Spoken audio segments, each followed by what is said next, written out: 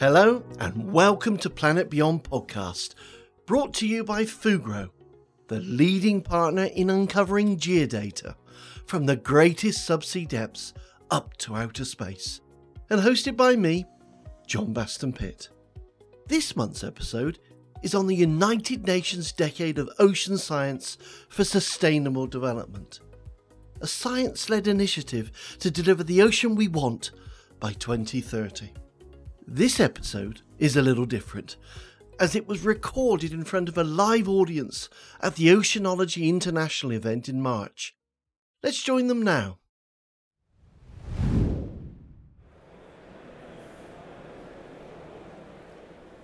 Well, welcome to Fugro's Planet Beyond podcast. Yes, I said podcast. We're recording now. And here we are at Oceanology International 2022 in the conference theatre.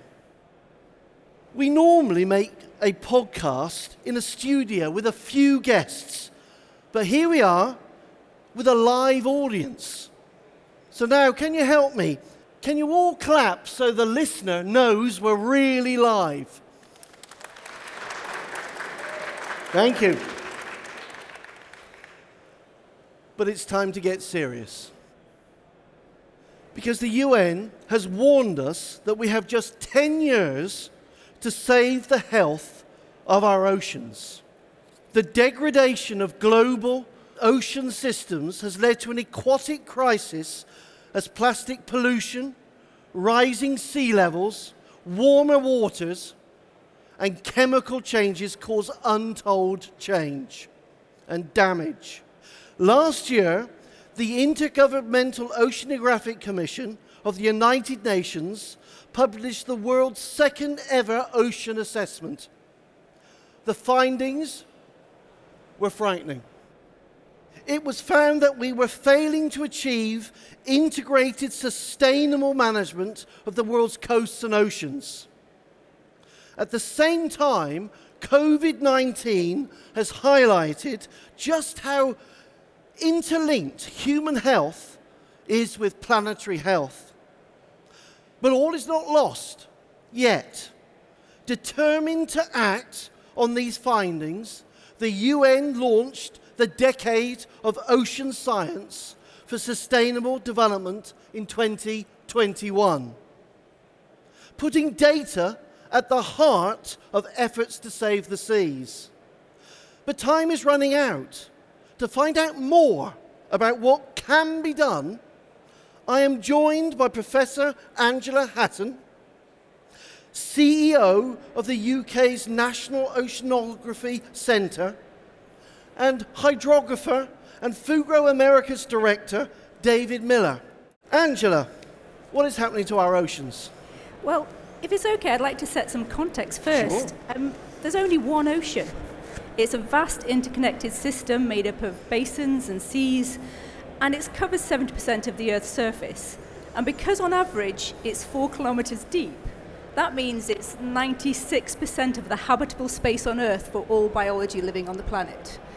It's a hugely important resource for biology as well as other things.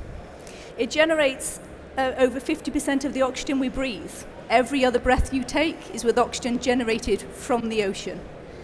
It also provides a primary protein source for over 1 billion people on the planet, and a really important protein source for about 3 billion people on the planet. It provides lives and livelihoods, so it allows people to have industry in their coastal environments, which allows them to have communities and have food. So it's so important. It also plays a vital function in regulating the planet. So the oceans have taken up 30% of the carbon dioxide that we've produced in terms of climate change, and 93% of the excess heat. But taking up these chemicals and this heat is changing the ocean fundamentally. The oceans are warming, we have sea level rise, and by taking up carbon, the ocean's changing in its chemistry, which affects the biology that live there. And when you add to the fact that we seem to see it as a dumping ground, I remember when I was a lot younger, there was a saying which is something like, dilution is the solution to ocean. And I really want people to understand that is not the case. Throwing everything in the ocean and hoping it will just appear is not necessarily the answer. We need to think about what we're doing. And so I really want to say the oceans are changing, but we can do something about it. But I'd also like to say that we know the oceans are an important source of resources. The OECD has shown how important that is, and that ocean resource will grow. But they've also shown that the direct economic benefit, 80% of that benefit, comes from having a healthy ocean. So if we do not protect the ocean, we do not therefore have future resources. So this is not about avoiding getting resources from the ocean. It's about having thought out processes to manage it well, sustainably use the ocean, and make sure we don't really damage it.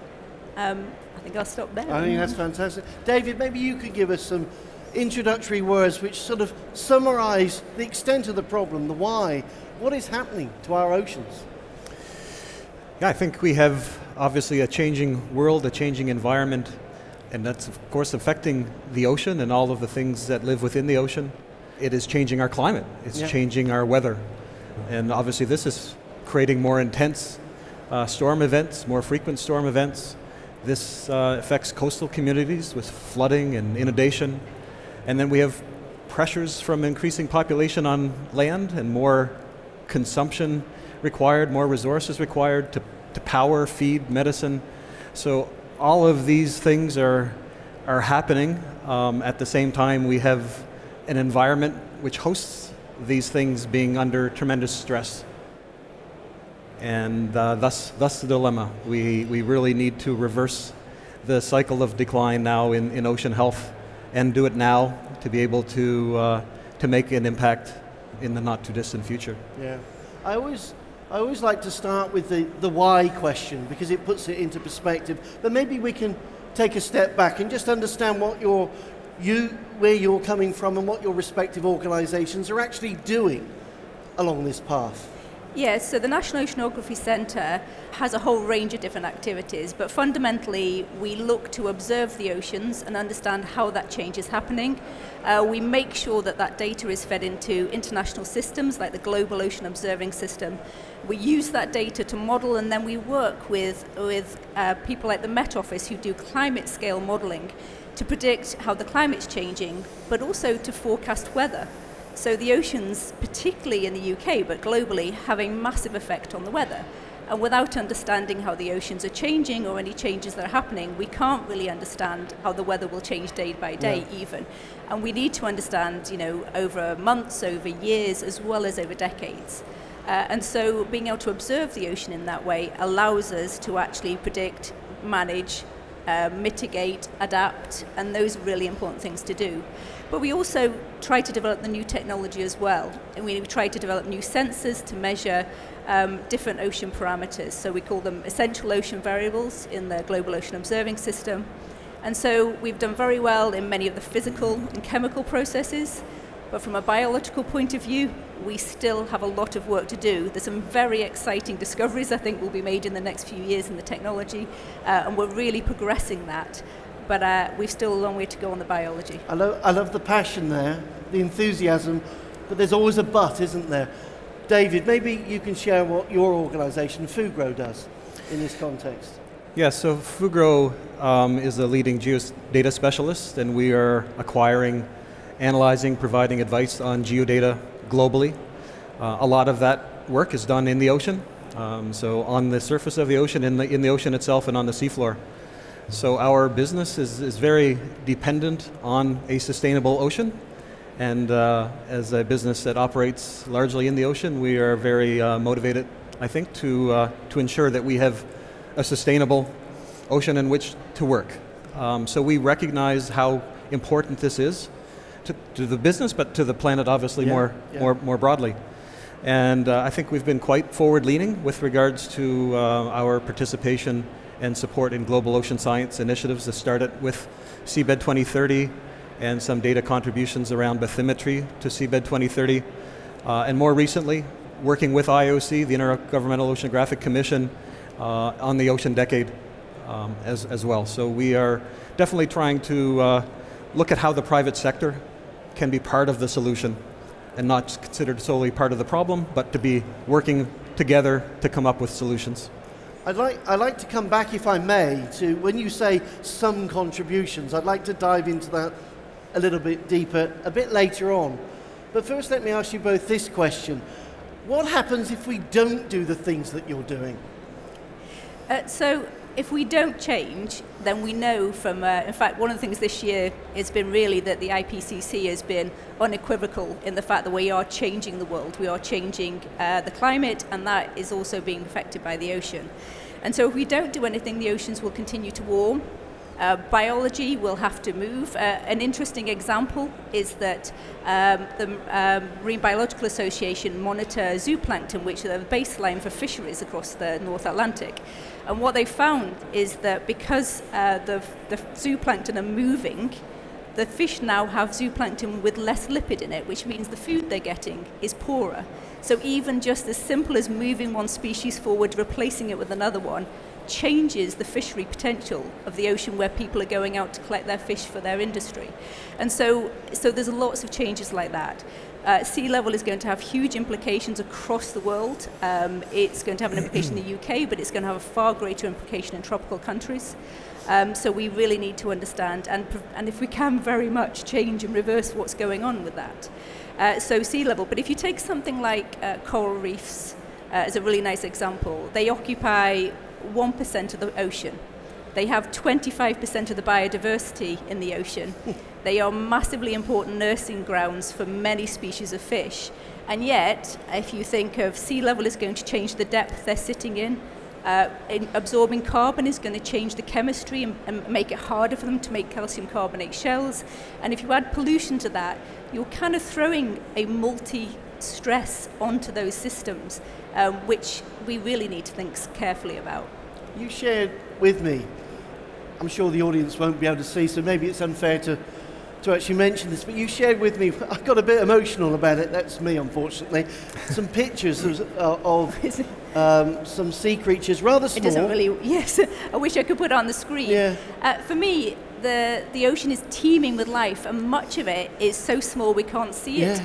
I'm trying to remember, so if I get this fact wrong, please forgive me. If you take a mouthful full of seawater, you basically will consume about 30,000 phytoplankton and algae, so little plants and little organisms that are living in there, about 30 million bacteria and about 300 million viral particles, most of which are absolutely perfectly brilliant because they help the ocean stay healthy and recycle things. So they're not harmful at all. But the ocean is teeming with life, and we can't see it because we look at it and we see water. And what I see is, I don't know if you can see this, I see a vast array of really beautiful organisms living. I mean, is that the problem with human beings, that if we can't see it, it's not an issue? Yeah, the Foresight of Future of the Oceans project, which was conducted by government a couple of years ago, one of their conclusions is that the ocean is often out of sight, out of mind. So we can see it at the coast, and we can occasionally see it, and it looks flat. So they can't get this three-dimensional perspective. For me, one of the joys of being on an ocean expedition is standing on the back deck, especially in the really rough weather, and realizing how completely insignificant you are. Yeah. You can see the horizon all around. You realize that as a human being, you're a dot on this little planet flying through space. And basically, what we do as individuals isn't that great, but what we can do as individuals, all working together, is amazing.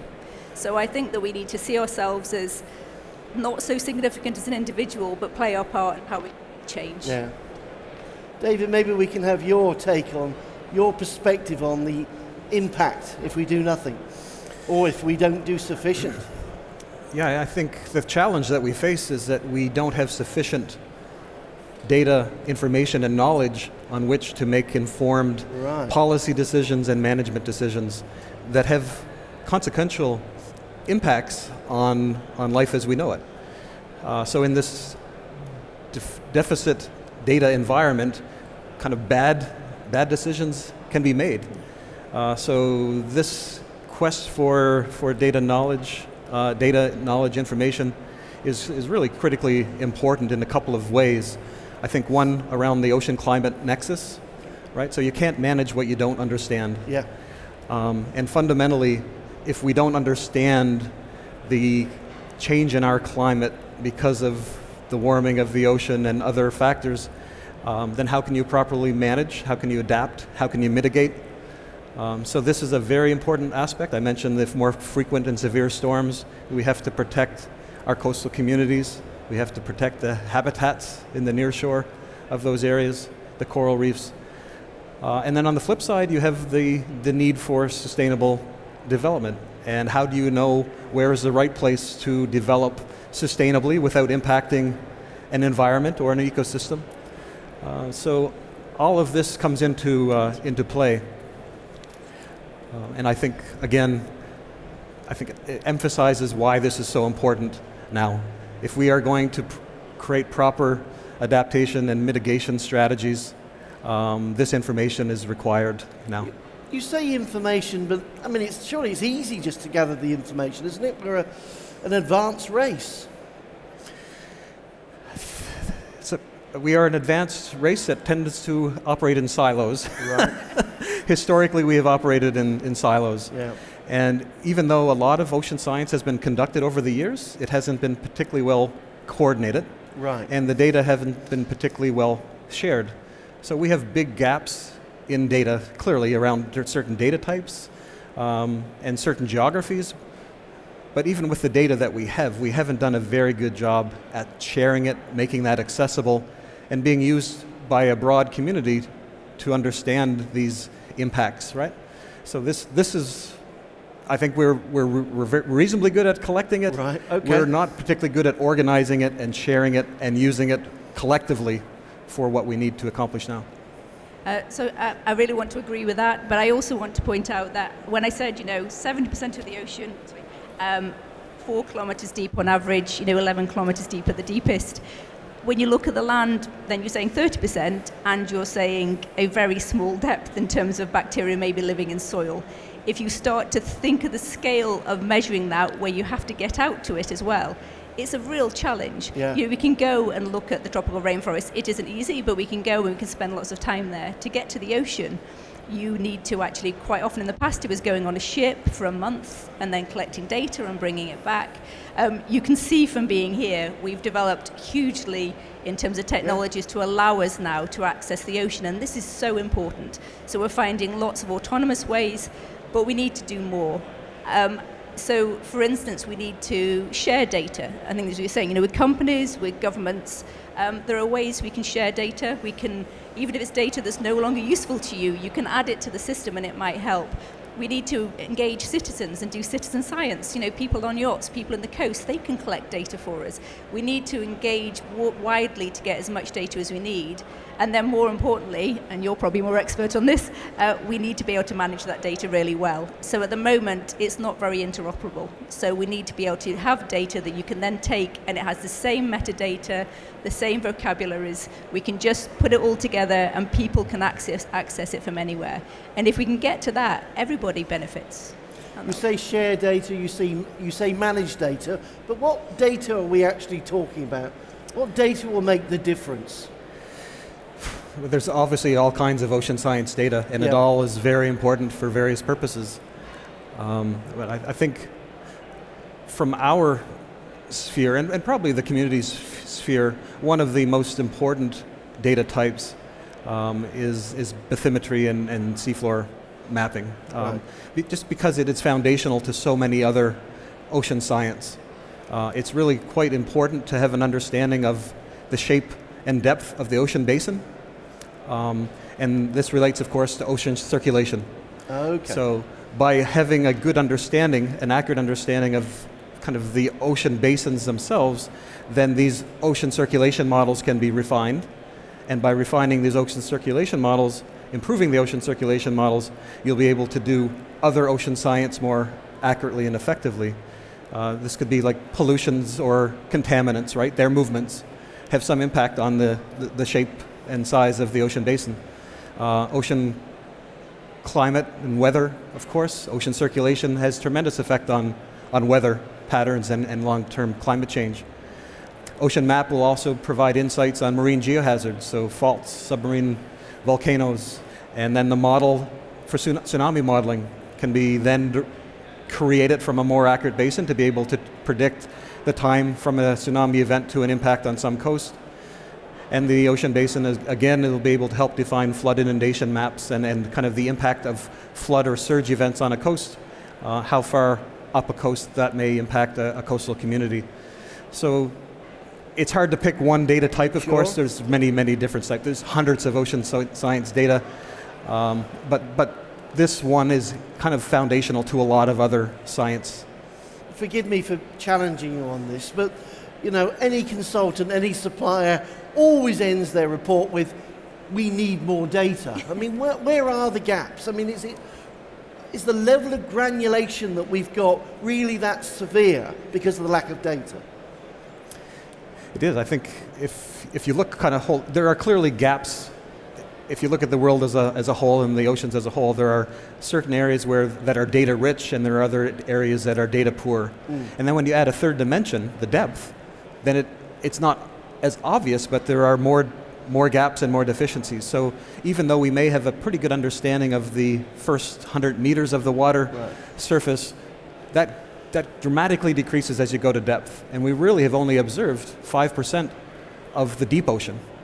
We've only mapped 20% of the ocean seafloor directly, right? So there are substantial gaps. Right. And I mean, in terms of, I completely agree with that. In terms of thinking about, most people don't realise that most of our financial information is transported through cables at the bottom of the sea floor, which is tsunami can knock out, which is exactly what happened recently with the awful disaster in Tonga. And so we need to understand the vulnerability of the cables, if nothing else, in terms of our really obvious things like our communication systems, which we rely on and don't even think about the link to the ocean. But for me, the key is if you've got the bathymetry, I want to label, kind of lay on the habitat. So I want to know the different types of habitat that means, and I want to know what that means for the biology, and I want to know what that means for how the biology is affecting the rest of the water column. We know the ocean's taken up a lot of carbon.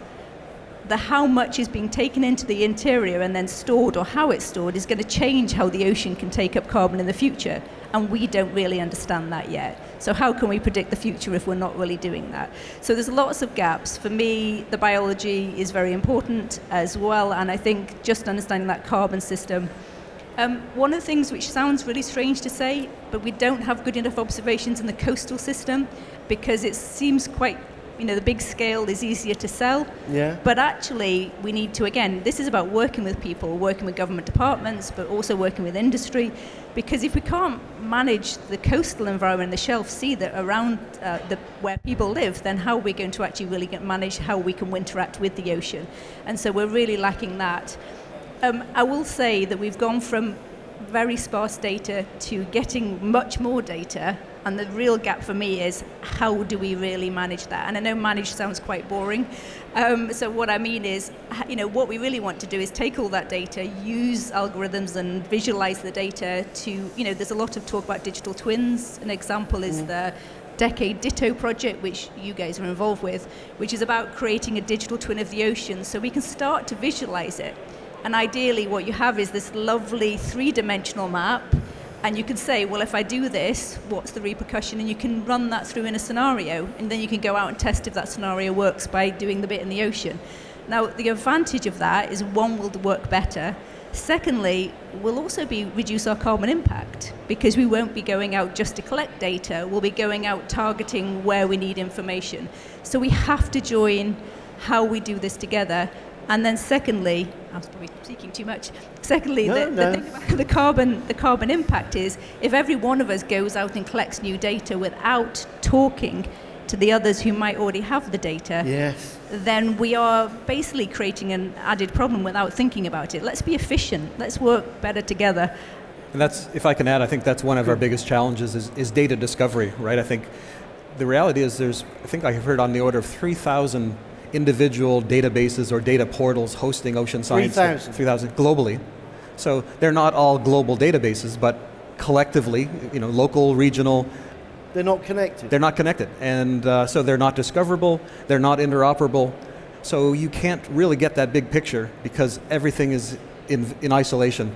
And this is one of our major challenges, I think, is to be able to interconnect this, bring the data types together, have visibility on them, and provide access to all, including kind of the underserved and underdeveloped communities, because they need this information as well. Amazing. Now, I've got a note here. We've got Denise Swanborn in the audience somewhere. Now, Denise, you're currently working on researching data that we've been describing. Could you add something to this debate? Thanks for bringing me in, John. My name is Denise, currently a PhD student at the University of Oxford, working in collaboration with Necton, which is a non-profit based here in the UK aimed at catalyzing the scientific exploration and protection of the ocean. So really my work is focusing on an aspect that Angela meant before, and I really want to emphasize again how important it is that we have that information on the distribution of species and habitats.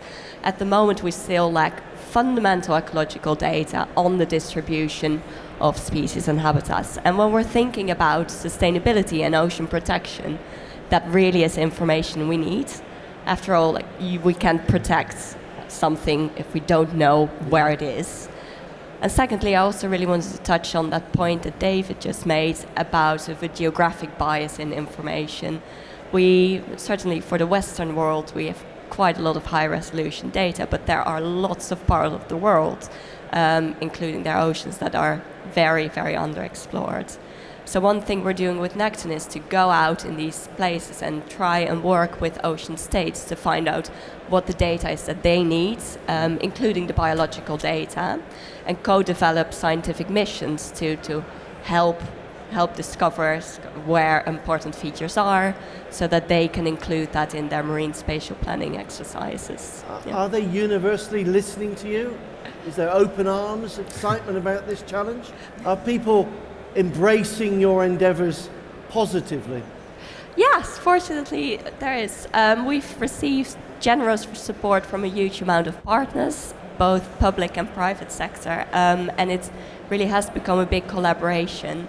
And we have been going on a number of expeditions over the past years, of which the first results are coming out, and they are also being incorporated in the Marine Spatial Plan of Seychelles at the moment. Very good. Now I'd like to make it real, if you like. Can you share some examples on the data front, on other angles which show data collection, which shows what good behaviour looks like? So I'm happy to give a couple of examples. So NOx worked for a very long time on a project called Serpent, which is working with a number of industries where we can actually put our sensors on their infrastructure. So we actually just work with them rather than going out. And we have now developed something called Bora, which is an ocean alliance, particularly working with Subsea 7, but engaging and wanting to engage more widely. And again, the idea is to be able to utilize what's already being done, rather than having to go out. They go to lots of places we might not go to, and actually quite often we end up doing repetitive things because we need the time series. Yeah. But the fact that other people might get data from lots of other places without even it being about the initial question, we can also start to see things we might not even have thought of. And so there are examples where industry is working really strongly with academia to try to actually help. And I think we can do more. I mean, one of the things that maybe is about making data accessible, or even industry talking to research about if they're collecting data, are the specific things they can add when collecting it just so it's usable. Yeah. So they might be collecting loads of data, but we can't use it because it lacks a specific parameter that allows us to interpret something. So even that conversation would be brilliant. I went to a meeting, which I thought when they invited me was with the Navy, but it turned out was the navies of many countries. And the interesting thing was I was the only scientist in the room and the only woman, and they wanted to know how they could work more. And of course, as you can imagine, data where you collect it for the Navy is not exactly what you want to share. No. But they do have lots of information and data that they don't need anymore, or that's changed, but it still adds to what we can do. And sometimes they can actually just switch their collections on in areas where we would benefit and they don't really care. Yeah. So again, talking to each other about that is really important. Common purpose, dialogue, everybody on board. Yeah. Very good. David? Yeah, I think an example that comes to my mind would be the mapping of small island developing states.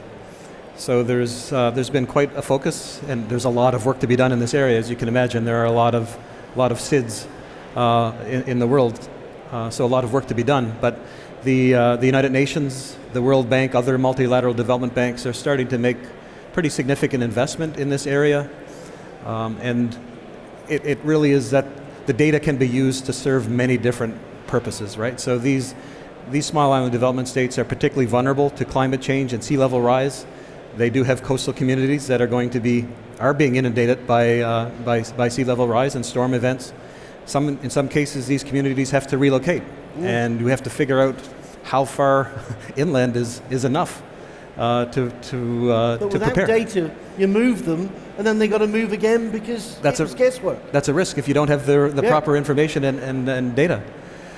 But it will also support their fisheries, the sustainable development of their economies, their blue economies, commercial shipping. So the data can be used for many different purposes that can enhance the quality of life and sustainability of those islands.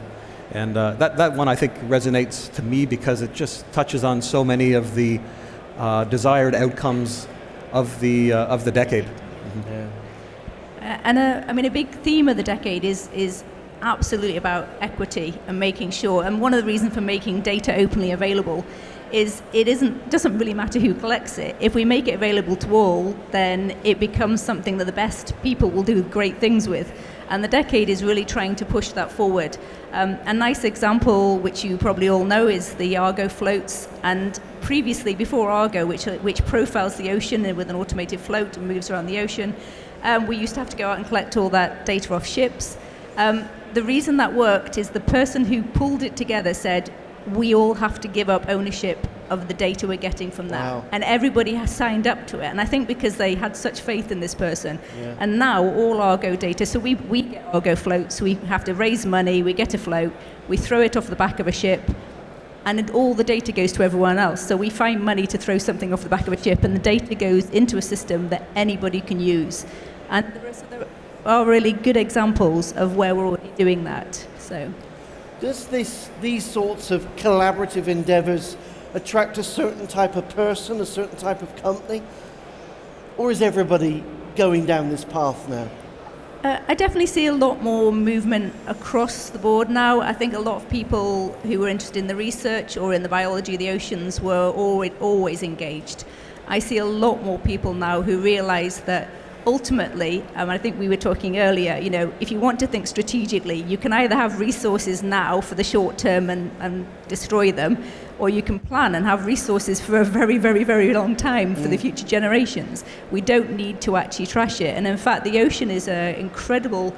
The biology of the ocean particularly is incredible. And so if you stop damaging it, it will, to a certain extent, recover. You've just got to stop, I jokingly say, hitting it on the head each time. So if you just allow it to recover, it will do. And that doesn't mean we can't work with the ocean. It just means we have to think about it.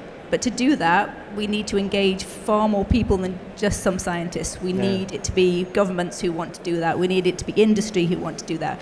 And we need them to see that you giving up your little bit of data gives you access to all that data. Actually, that's a benefit, And so there are always going to be data that some companies will need to use for specific reasons. That's fine. But we need to just make people realize that you actually benefit a lot more when you're kind of part of something bigger.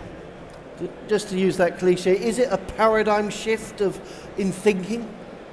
I like to think of it as a cultural shift. Cultural shift. I mean, for me, that's what we have to have. We have to stop seeing it about us as individuals.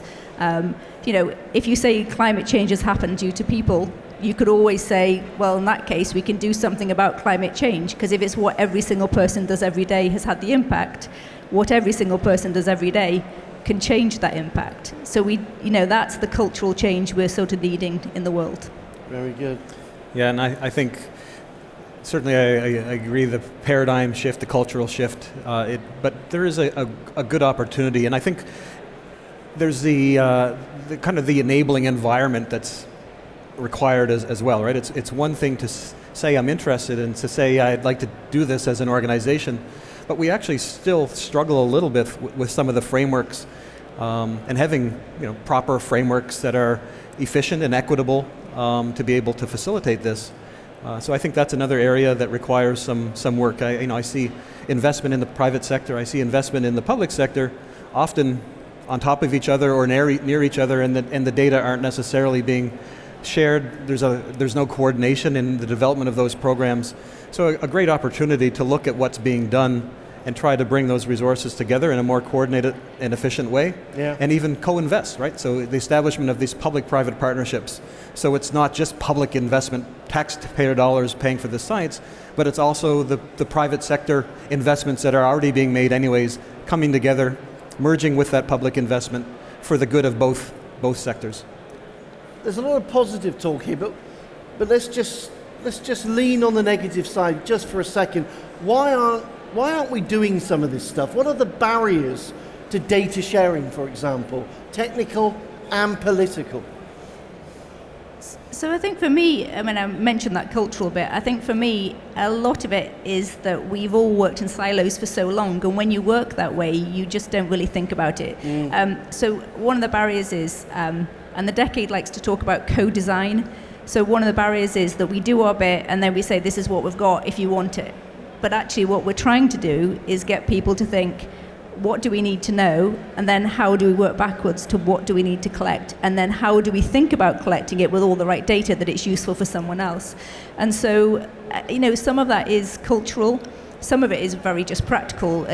We need the correct metadata. We need the right computational power, in which we are getting. In fact, if anything, I think we're going to be in a position where we have enough computational power, just not enough ability to actually process all the data because we haven't got the things in place to do that. And so there are a number of practical things we can do. In order to do that, I kind of want to get a lot of people in a room and just make them have that discussion about how can we actually work better, and then them spread that knowledge out. Because I think a lot of it is, it's very small steps to make it useful. And if we could just get people to get out the silo and have a chat, they may find that they can bring something. And that's good for companies as well as it is for policy and as well as it is for science. Angela, we've got people in a room here. Let's ask them, who's got some thoughts about sharing data? Marco Filippone, Solution Director Fugro. In my current role, I'm looking into solution for hydrography, coastal resilience, and ocean science. And I want to bring an example of sharing the data for collecting data once, use multiple times, as well as sharing those data for the good. And one of the example I can share is, for example, working in my previous role as a project manager for a Norwegian client. We worked for this client for about 10 years. We collect over 100,000 square kilometers of marine information, mainly seabed mapping and seabed classification.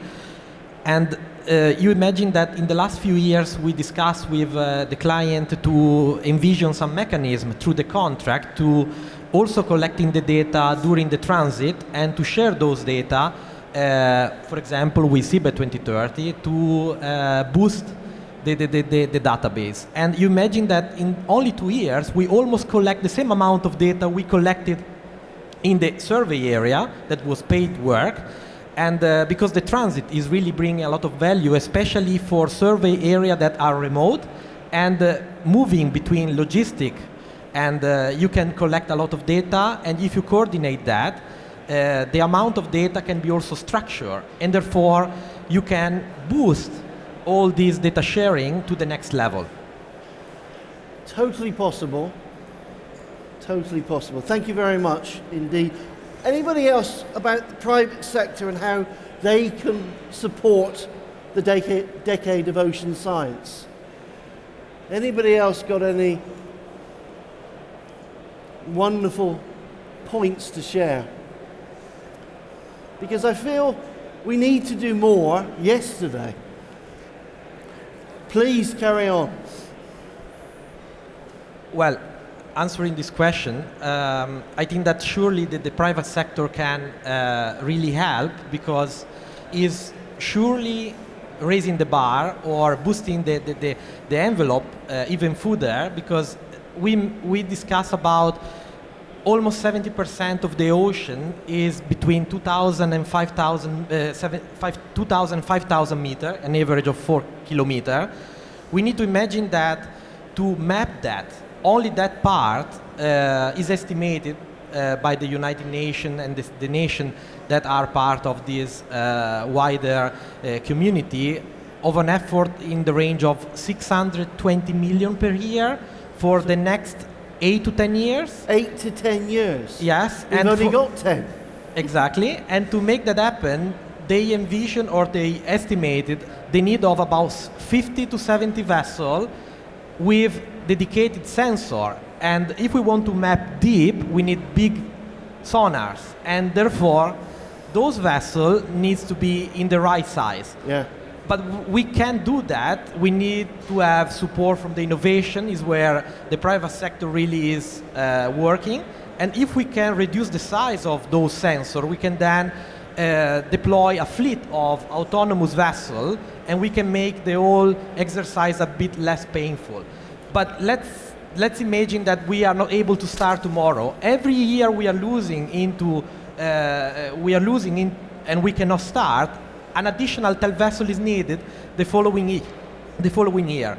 So this is where I see the private sector really coming in support, is to develop autonomous solution that is not only the platform, is the overall digital ecosystem behind the data that is processed on board and disseminated in semi-real time, as well as reducing the size of this technology to allow a more scalable fleet of autonomous vessels to tackle this challenge. But the technology could well advance, but we've still got to mobilize the hearts and minds.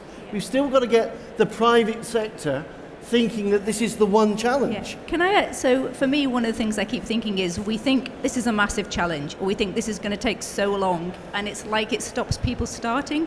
And I kind of keep thinking, if you think it's a massive challenge and you think it's going to take ages, you should be starting now. Right. It doesn't make sense that we delay because it's big. It makes sense that we start because it's big.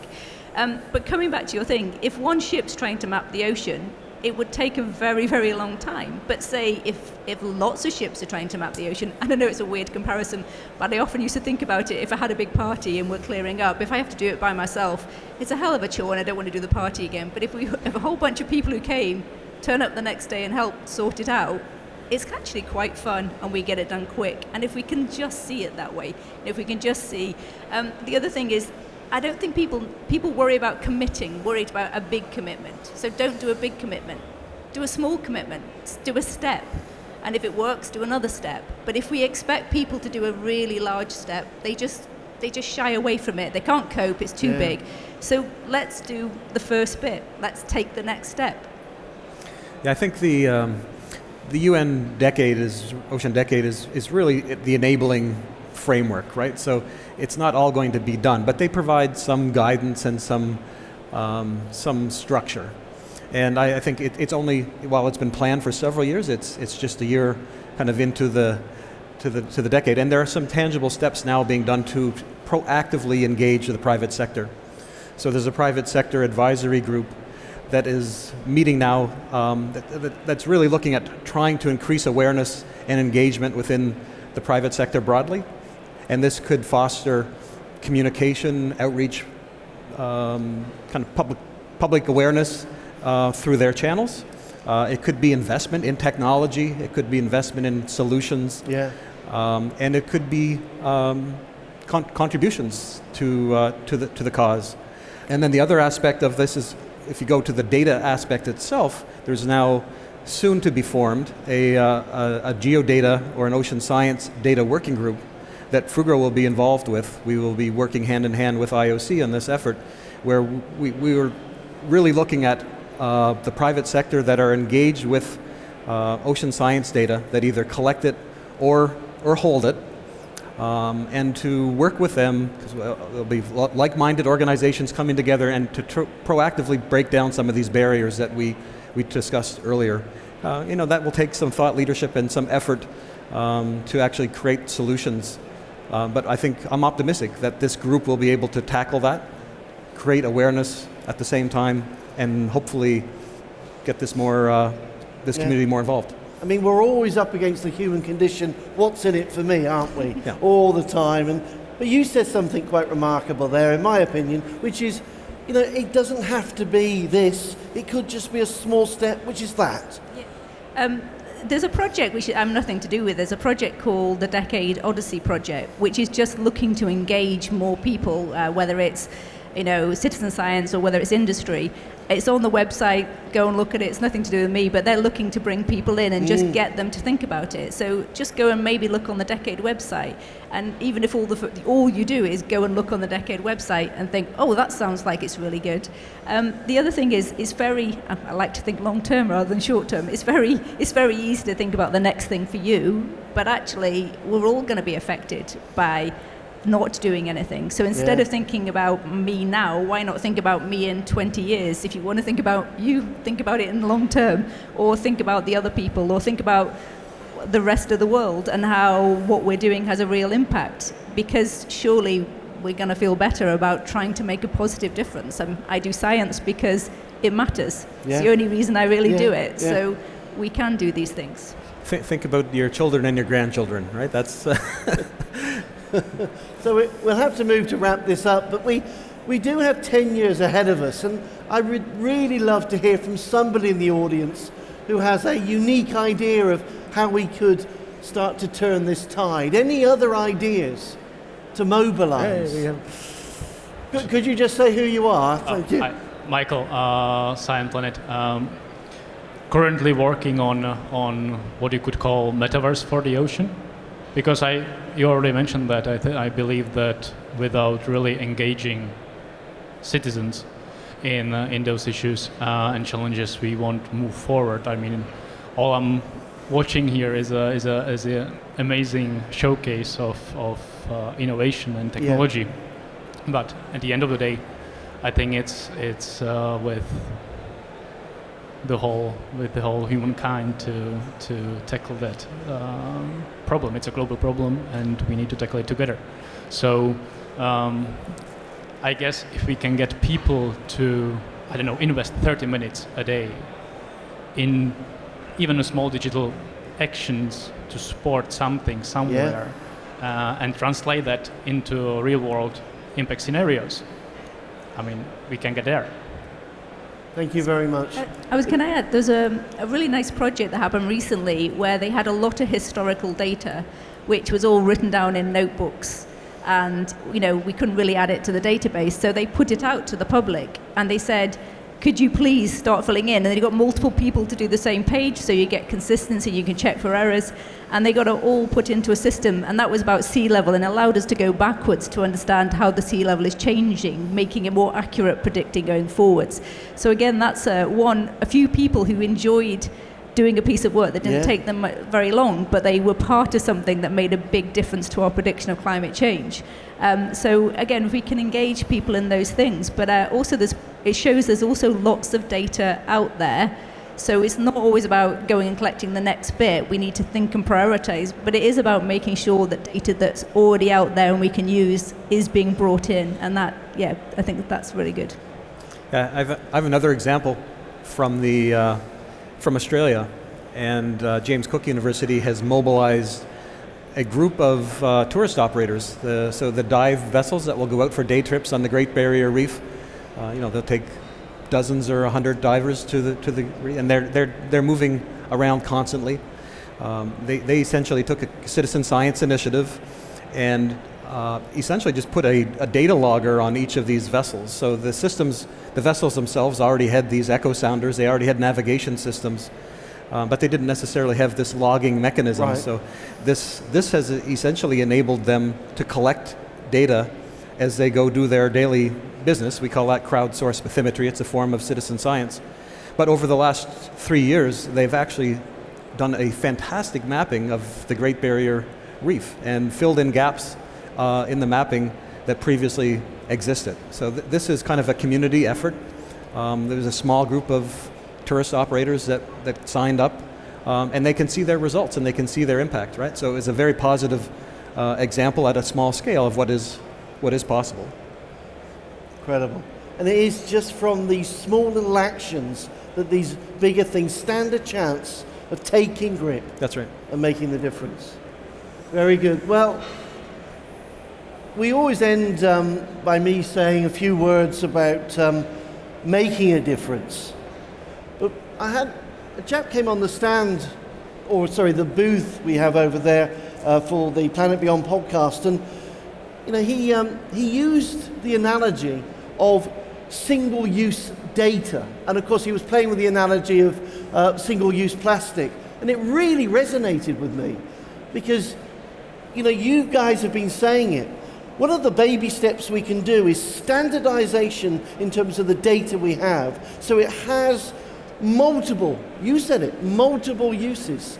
There's a baby step we can take straight away, and getting out there and making these topics something that we can get behind. Using that plastic bag analogy, the world doesn't like plastic bags any longer. Everybody on the planet knows that. Mm-hmm. And let's turn that around when it comes to our oceans. So let's wrap it up. And I'll say, as I always do, be safe, be remarkable, be the difference. Thank you very much.